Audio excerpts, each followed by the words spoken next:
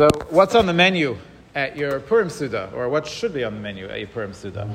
So there's a couple of interesting questions. First of all, do you have to wash? Do you have to have bread at the Purim seudah? One would assume yes, and I think that's certainly a prevalent custom that you people wash and have bread at the Purim seudah, but it isn't so simple. Some say that it's not brought down necessarily that you have to wash. Mishnah Berurah doesn't really weigh in on it. However, he does say something that's very telling. He says that what happens if you forget Al Anissim at the Purim seudah? So he says you don't go back and bench again unless it's the first meal of the day. If it's your first seudah of the day, so this is, you haven't had a seudah in the morning, you're just having this one seudah, Mishnah Berurah says you go back and you say Al Anissim again. So that's code word for you have a chiyuv to have this seudah and a chiyuv to have bread. Because you know the halacha is that if you forget ritzei on Shabbos, you have to bench again. Why? Because you have a chiyuv to have a seudah. And whenever you have a chiyuv to have a seudah, that means you have a chiyuv to bench with the addition of that particular day. So therefore, you have to bench again. As opposed to, let's say, if you forget Yal V'Yovay on Rosh Chodesh, you don't bench again, because there's no chiyuv to have a seudah. So if the Mishnah Berurah is saying that if you're only having one seudah, you have to bench again if you forget Al Anissim, so presumably he's of the understanding that you have to wash and you have to have bread. It's just interesting because when it comes to davening, it comes to tefillah, if you forget Al Anissim, you don't go back and say Shemona Esrei again. But there's apparently, it's so important to have this mishnah, to have this seudah, that he seemingly holds you have to wash. And that's, as far as I know, that's the minhag. Do you have to have meat? Or can you have a dairy seudah? So it's actually machlekes. The Rambam says you have to have meat. So very clearly, the Purim seudah is supposed to be with meat.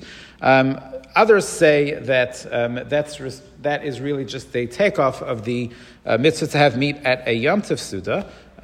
And some say that that's only true at in the times when you had basar shlamim, when you were able to eat meat from the karbanos, which unfortunately we can't do today. So some say that nowadays you don't have a chiyuv to eat meat, rather it's a mitzvah. It's a mitzvah to have meat. But of course, what's the mitzvah? The mitzvah is the simcha of meat. If you don't like meat, or if you're vegan, obviously you should not force yourself to eat meat. But if you like it, it's certainly seemingly a positive thing to have meat at the seudah. And the last question is, we know you're supposed to drink at the Purim seudah, and some people, by the way, are very makbid that if you look at the way the Rambam puts it, the Rambam says that you're chayiv to drink, but he puts it as part of the halacha of the Purim seudah. So, having a bunch of shots at 8 o'clock in the morning on Purim, according to the Rambam, there's no mitzvah to do that. The mitzvah is to drink at the meal. Others say you still get a mitzvah if you do it earlier, but anyway, that's up to you. So you have to drink, but you have to drink wine. Some people don't like wine. Some people like to drink scotch or whatnot.